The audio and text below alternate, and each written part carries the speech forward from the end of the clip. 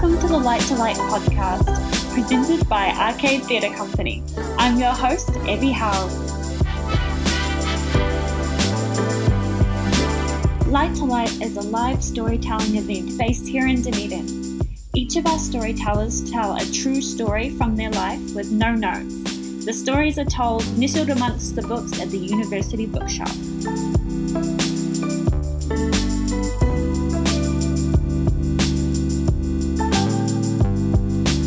These stories were presented as part of the Dunedin Fringe Festival in March 2019. Because it was the Fringe, we thought it would be fitting for the theme to be On the Fringe. Our first speaker is Harrison Kennedy. Harrison is a theatre maker and student based here in Dunedin. He melted hearts this evening when he told this story about a memory of his grandfather. Here's Harrison's story. Cheers, guys. I'm Harrison. I'm going to tell a story tonight about my granddad. Granddad's pretty cool. We've all had one, right? They're usually pretty cool, I guess. My granddad, I was lucky enough to have a pretty cool granddad. There was three things that he really loved. He loved Simon and Garfunkel. He loved a nice cool whiskey on a Sunday afternoon. And most importantly, he loved cars. And he loved cars so much that he started collecting model cars based off the cars that he had. He got model cars for his cars. This story is also sort of about me and a little Central Otago town that I used to spend Christmases in, called Naseby. I know, yeah, Naseby, yeah, cool. Me and my family, every year we'd go to Naseby, spend Christmas there over the summer holidays, and it was really cool, and it sort of holds a special place in my heart because it was kind of like my Christmas childhood. I remember biking up to the dam and jumping off the diving board, and the diving board was just like a plank of wood stuck into the mound by the dam, and so as we jumped off, we had to go boing ourselves because it didn't spring at all. And probably my favourite thing about Naseby was that my grandparents came up and they stayed in a little batch down the road from us and across this real big sweeping field. If you guys remember the Naseby Park, some of you might know the Naseby Park. And I lived sort of up and around the corner and up past the auction house. Yes, a real auction house. Big deal. And every year, the couple of weeks that we would go up to Naseby, it sort of spanned a couple of weeks, and there was the Sunday in the middle. And on that Sunday, I had a paper run, right? And it was not an ordinary paper run, because I had one customer.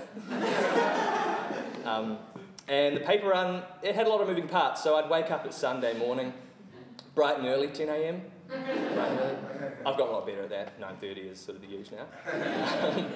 I'd get up and I'd get on my bike and I'd beg my dad for $10, and he'd obviously oblige because I'd get on my bike and I'd go down to the dairy, and at the dairy I'd buy a newspaper, the Sunday paper, for $10, and then I would bike down and across the field all the way over to my grandparents' house where my customer waited me, my granddad.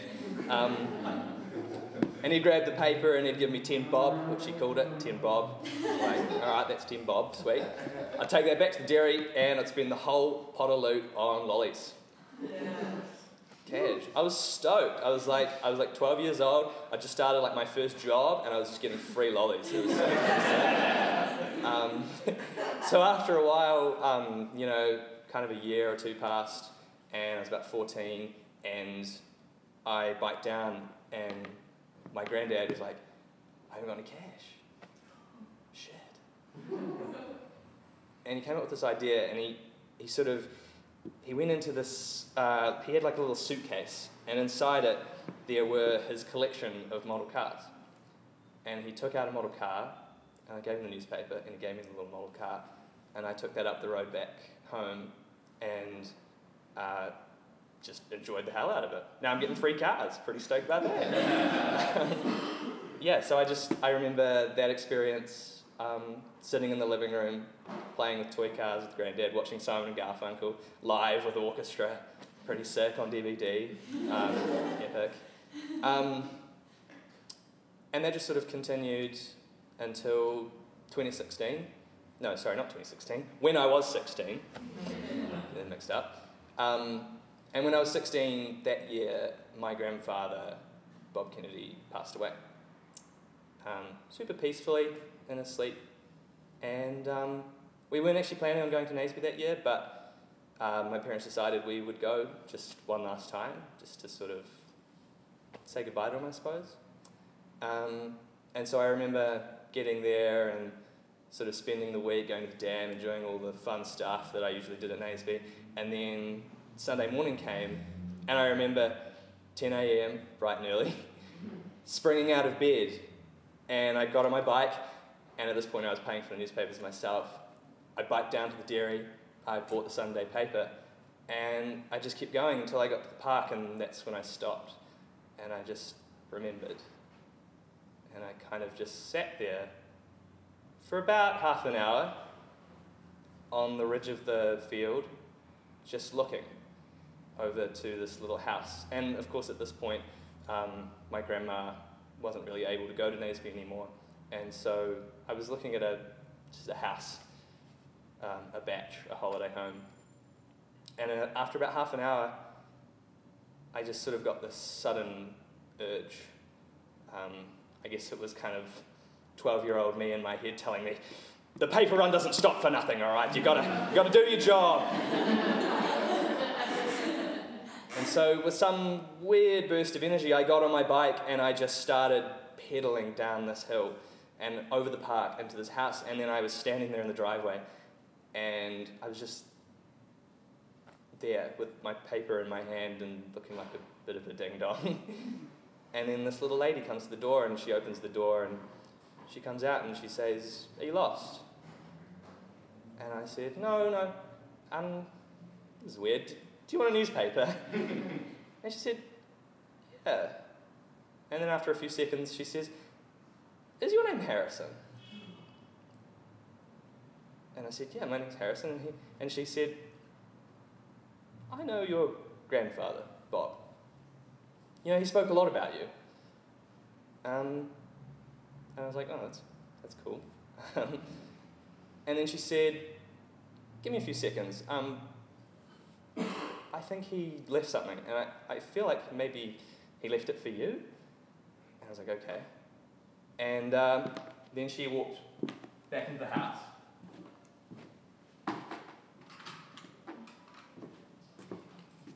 And she brought out this model car,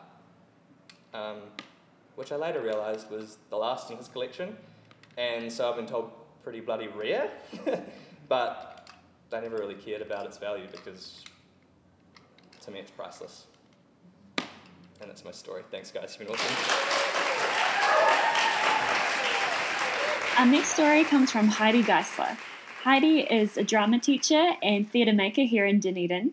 Now, Heidi's lived in Dunedin for quite a few years, but she's a country girl at heart, as the story shows. Please enjoy Heidi's story. Thank you, I'm Heidi. Nice to be here, and thank you for inviting me up again, Abby. The setting of my story is kind of also at the core of my story and the core of me. So my Turanga Waiwai, my home, the place where I grew up, is down south in the Catlins. It is beautiful. It's literally called the Southern Scenic Way because it's scenic. It is bush, native bush with beautiful native birds and estuaries and beach and cliff tops and penguins and rolling hills, farmland. It's beautiful. It's also in the middle of nowhere. My village where I grew up is Papatowai. There's about 30 residents there, was and still is. Most of them retired.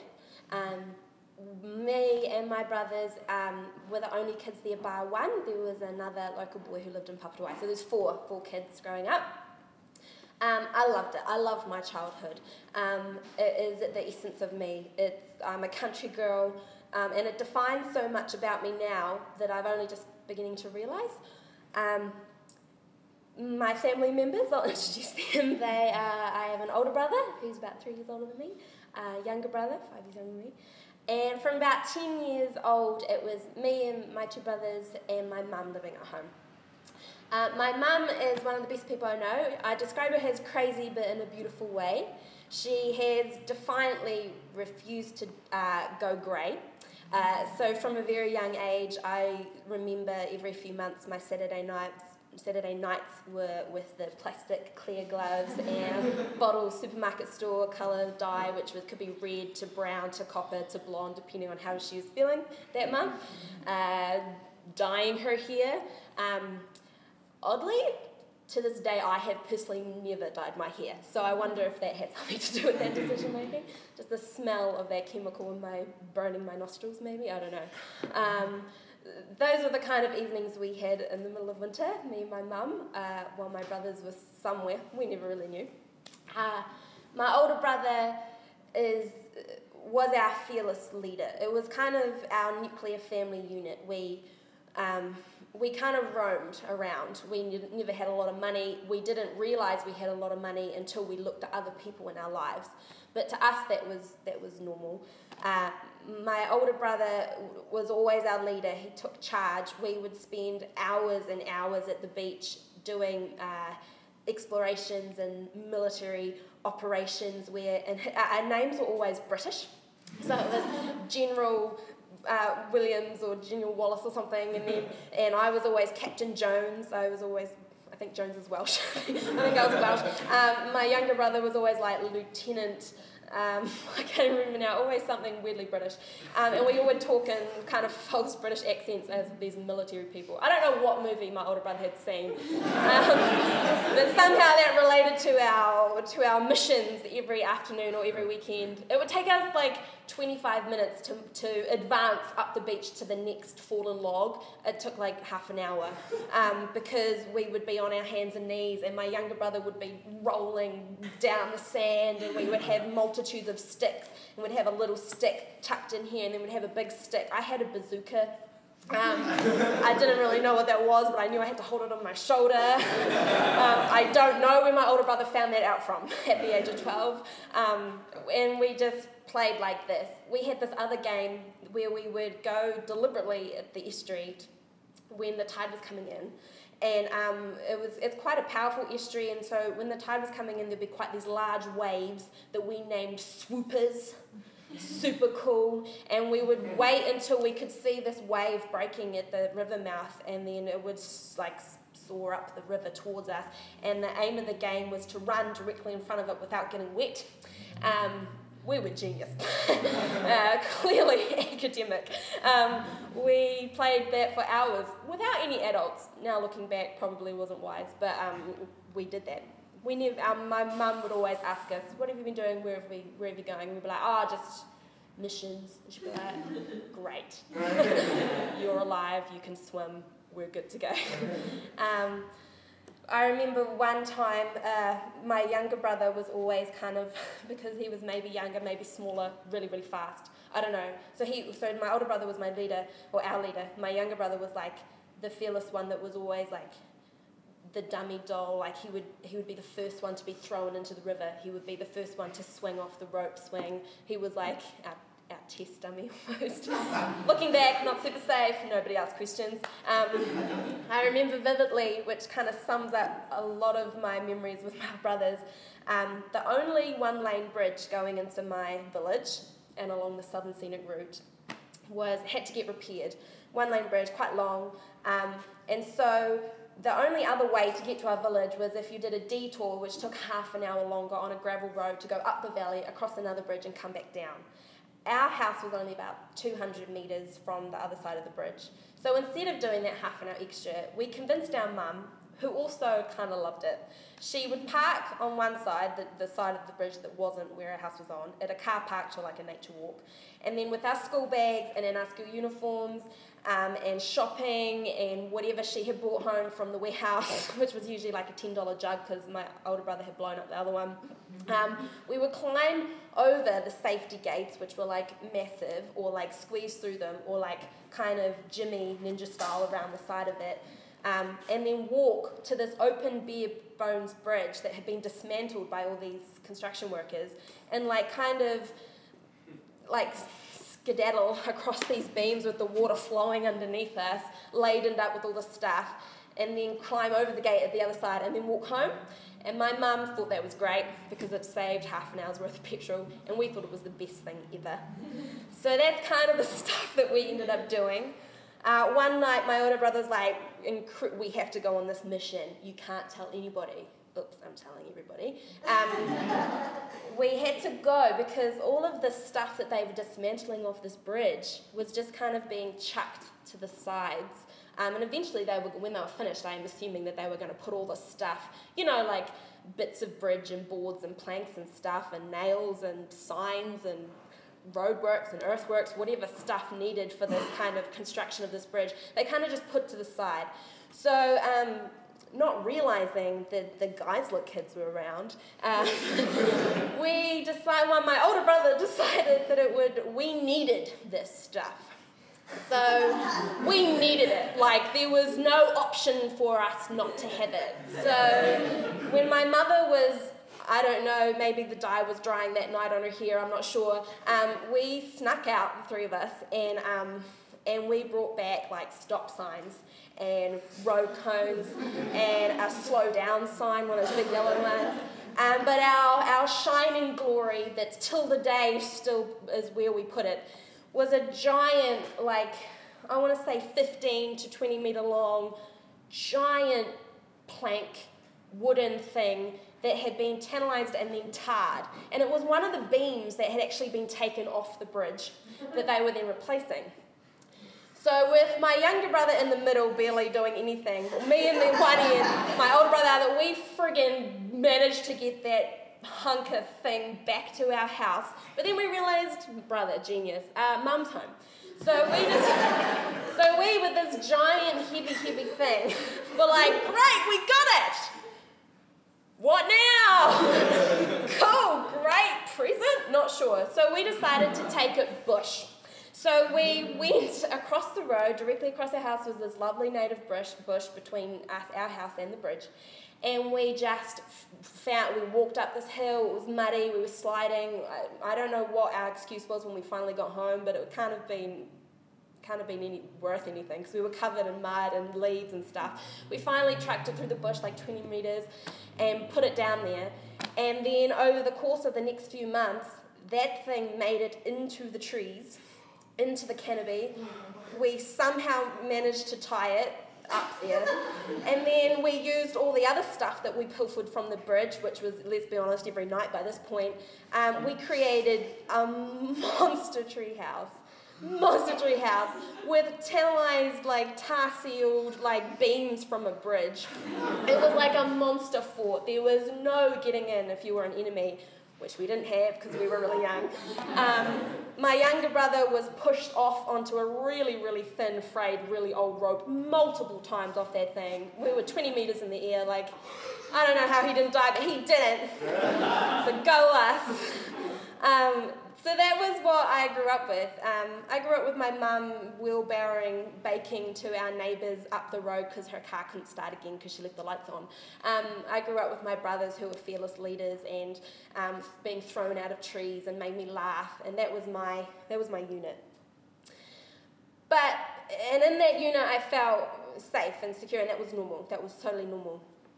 But it wasn't until things started to change at school or going to school that I realised that there at home with my brothers and my mum, that was one thing. But when we went outside or into outsiders, we were on the fringe. So my area it's changed a little bit, but was predominantly white, rich farmers. So these kids came from a two-parent household. They came from 2 or 3 kids in their family. When we went to their houses to play, we would drive motorcycles, 4-wheelers, or we'd have a ride on the digger, or we'd be taken to Dunedin to see the movies and Moana Pool and have takeaway. They had the best of everything. At school, we were the only family that we had ever heard of that wasn't on a movie or a TV that had a one-parent household. That was foreign where I grew up. when I later moved into my school was small, like there was no escaping it. There was 9 of us in my last year at my primary school. It was the most tiny rural school, and I loved that school. I don't look back on that with angst or anger or upsetness. I loved it, but we stood out, let's say, because there were so few of us and they were all farmers type thing. When I went to my high school, there was 2 other families that we were grouped with. One was the only Māori family in the area, who was also a sole parent family, but they had lots of kids. So we were kind of put in with the other race, we were ostracised in that way, but not in a nasty way. We just knew that we were in that group. And then there was another family that were white that had a solo parent household, and they stood out in the same way because they loved AC/DC and wanted to make a family band, but they were horrific. Truly awful, singing AC/DC songs, Thunderstruck at like school assemblies and stuff. So there was like 3 of us, but nobody in my class really, and nobody in my brother's class. And so it was this strange thing of loving my childhood and feeling so secure and at one and knowing what was expected of me at home, and then out there, it would just be like little things. It would just be my mum turning up in an amazing purple coat that she had got from the thrift store or op shop, and then all the other mamas in puffer jackets. It would be, I had slightly cheaper shoes, and it would be, where's your dad? Why hasn't your dad come to see your netball game? Or it would be, why is your brother here supporting you at your formal or at your singing thing? Where's the rest of your family? That kind of thing. And it wasn't, I guess with that kind of stuff, at the back of your mind or in your gut that something's not quite right, or it makes you kind of pause. But it's not really something that affects you. You kind of go, oh, okay, and maybe I did a bit like Rosie, and I was just like, I'm going to perform my way out of it, or you can't get to me because I already know this. Like, you kind of brush it aside, or you kind of deal with it. And it's not until I finally left school and then found people whose families looked like mine, really, that solo parent families or family or people that came from harder backgrounds or whatever, not that it's a competition, but I saw a whole array of different people, and that they liked me, and that it didn't matter, and that it never came up, and all that kind of thing, that I was like, oh, this is actually fine. It didn't matter anymore what you looked like. And I think maybe 20 years later, maybe society has slightly changed. It is more normal to have what that family unit looks like. I don't know. But to me, yeah, now I look back at my childhood and I go, oh, that was a circumstance, but it didn't define my love of my area or my home or my brothers or my mum. It's just now part of me, and it, forever will be, I guess. So I guess maybe I learnt that just because somebody looks like that or has that doesn't actually mean anything when it comes to their personality or their experiences. Or just because this person diminishes what I thought that I was doesn't mean I can let it diminish me. I don't know. I'll figure it out. Thank you. Our next storyteller is Sarah Georgie. Sarah Georgie is a teacher, actor, director, deviser, and choreographer. Basically, she does everything. So I just want to start off by the first sort of segment of my story is about my childhood, and I, as a child, was the centre of my world. And I know that all children are, because they're egotistical and it's all about them and what the world does for them, and that's what you are as a child. But I wasn't only the centre of my world, I was the centre of this enormous family's universe. And I felt as a child it all revolved around me. And it kind of did, because I was the first child in my family. I was the first grandchild of all these aunties and uncles and grandparents. And I was so loved. I was so blessed. And I kind of just ran the show. I remember being at barbecues and I was in control of the sauce. So if somebody wanted sauce for their sausage, they'd come up to me and I'd allocate them a certain amount, and just for everybody in the whole barbecue. At Christmas time, I was in charge of the seating allocation, where everyone was to sit, how they got a drink beforehand, and how much Christmas crackers everybody was allowed, and who was going to pop it with who, and everyone indulged me. And even when the other children came along, my sister and the other cousins, I still felt that I was a bit entitled, and I knew that I was still the boss. I just did. So I had this amazing, wonderful childhood, and I felt connected to everyone around me. I felt similar to people around me. I felt just a part of everything. The only edginess I might have had is that my mum was a vegetarian, which was controversial when I was that age, and my dad was a Canadian hippie with long hair, and they were both nurses. But yeah, that was sort of my little point of difference. I thought that made me a bit cool. I had this lovely, satisfied, great, normal upbringing. And then I hit 12, and my absolute beloved grandparents, who I adored with all my heart, died within a week of each other.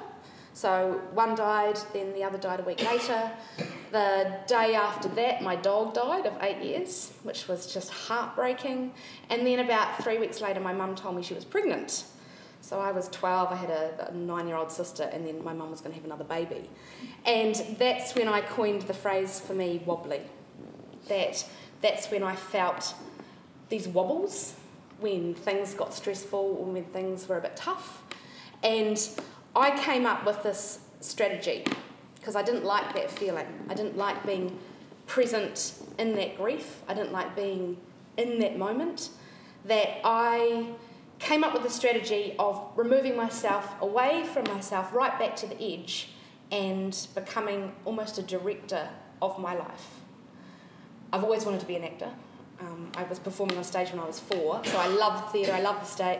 I was going to be a dancer, but I got boobs and hips, and that was the end of that. So that's why I've become an actor. And I almost just could direct my life scene by scene, in frames, in shots. And whenever anything traumatic happened to me, I pulled back into this directory sort of state. And that happened when my mum sat me down and said, "Oh, you know the fishing trip that your dad's been on?" And this is sort of about a year after all this happened. "He's not coming home." And that moment I felt that grief and that wobble coming back, and I pulled back and thought, wow, this would make a great scene. This would be an amazing shot. And I could direct myself through these emotions. I could direct myself into how I was going to ring up my best friend on the phone and deliver the news. And I could hear what she was going to say. And she actually said to me, "I don't believe you. Your family's perfect. It's not happening." And I remember almost taking mental notes. Great, that would be so cool for a movie later on in life when I'm going to be a director, when I'm going to be making stories. So that was the strategy that I came up with, this disconnected tool where I could sit right back on the edge, right back on the fringe, and look at my life as if I was a documentary maker. And the biggest, most important moments in my life, I can remember as if I'm putting a video into a video machine and pushing play. And I can pause it. And at any moment I can remember the weather, what I was wearing, what people around me were doing. It's so picture perfect and clear because of this coping strategy that I came across. And so I'm just going to share a couple of those big moments in my life, which are the movie scenes that I created. So I was at home, this was even probably a year past that time, the phone rings and I pick it up and there's a woman on the end of the phone and she says, "Is Chris," my mother's maiden name, Hendry there, she's now probably Chris Johnston.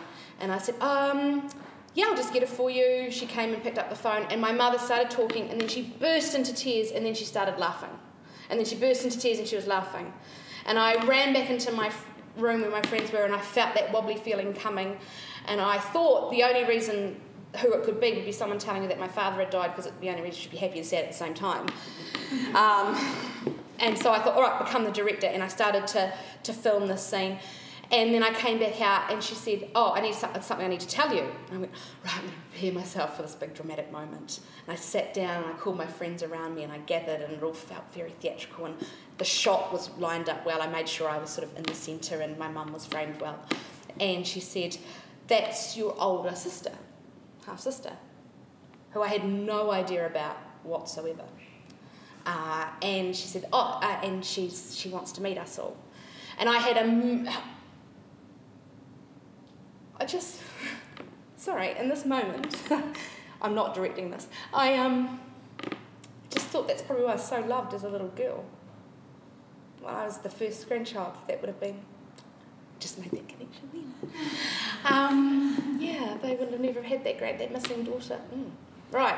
Anyway, that was my big sister, and I thought, well, that was amazing.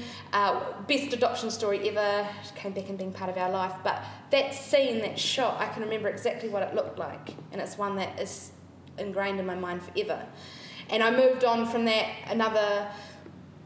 I swear, a week later, we all went to our best friend's house for dinner, my mum's best friend, and we were all sitting around the table, and my mum's best mate said, oh, something about my dad's first wife.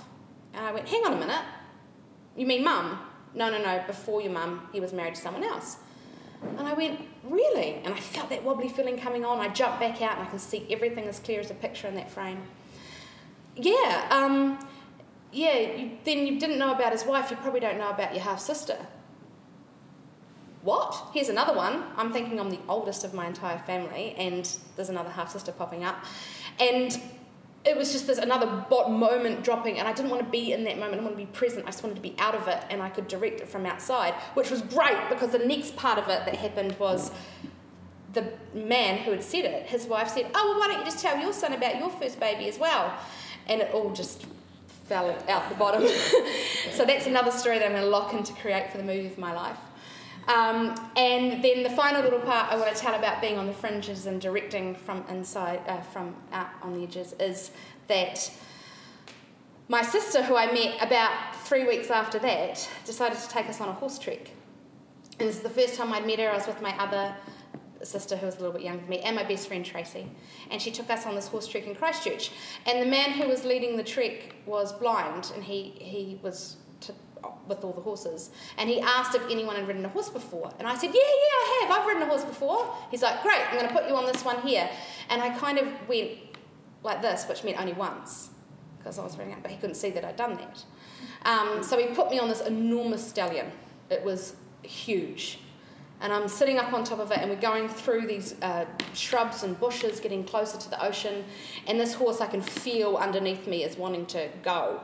And I feel this anxiety and this wobble coming up inside me, jump into that director's think, right, what's going to happen from now? I know something's going to be great. Something massive is about to happen, and it did.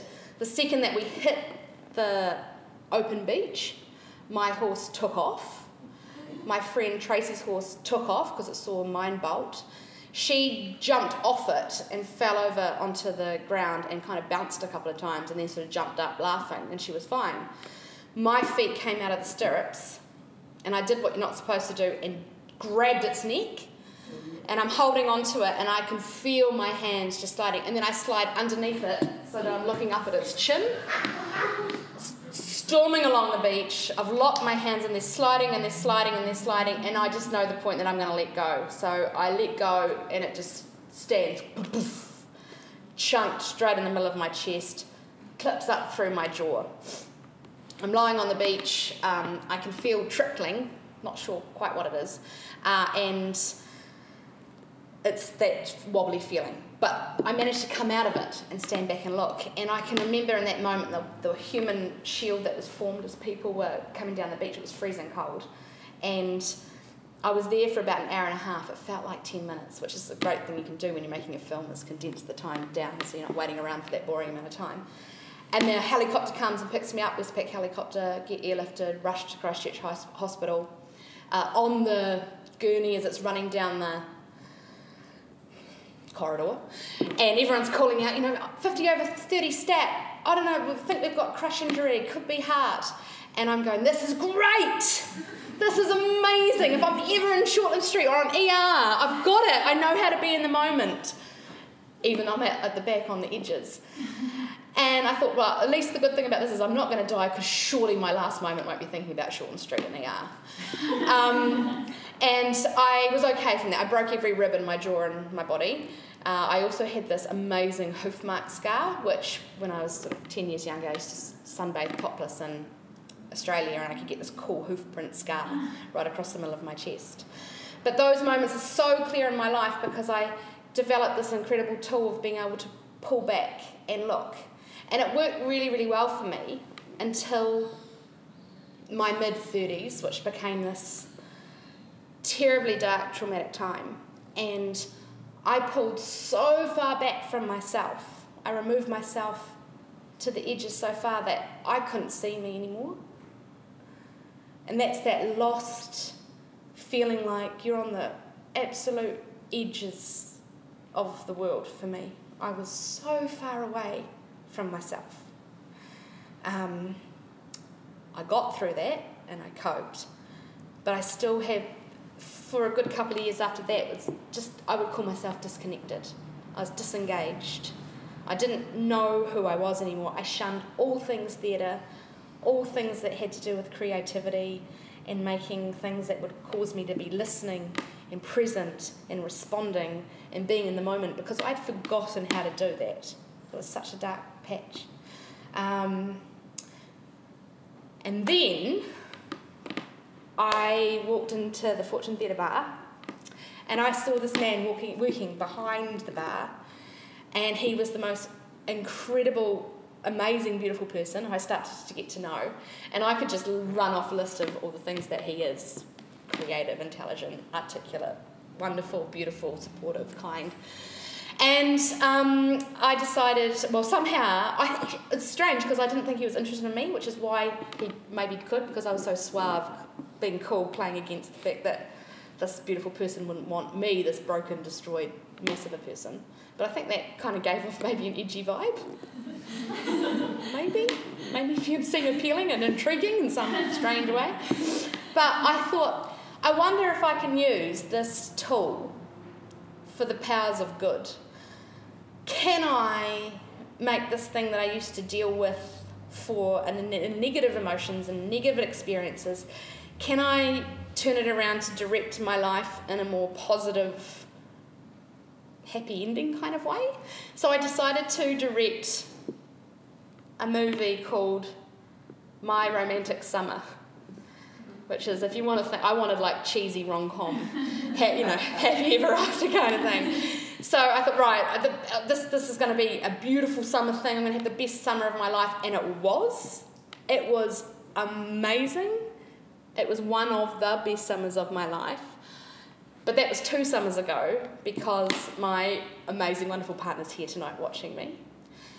And what has happened since then is, with the support of him and my amazing family, my incredible colleagues that I work with, I've been able to shelve that tool, and for the first time, I would say in as many years, I am comfortable looking through my own eyes.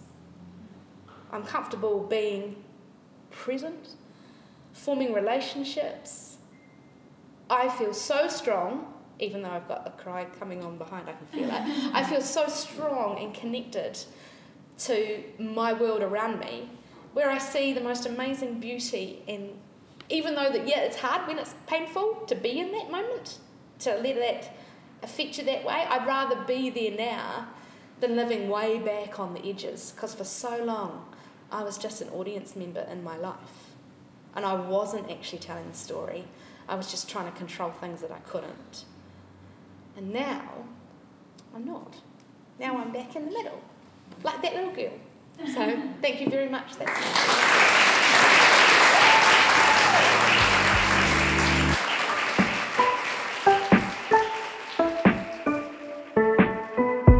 Thank you to all of our storytellers who shared their light with us that evening. Thank you so much for listening to our first episode of Light to Light. We'd like to say thank you to the Dunedin Fringe Arts Trust and the University Bookshop for helping us present this podcast. Our next live event is happening on October 31st. The theme is Scary Stories. Thank you again to all our storytellers who bared their soul and shared their stories. Stay tuned for another episode of Light to Light in the future. I've been your host, Abby Howells. See you next time.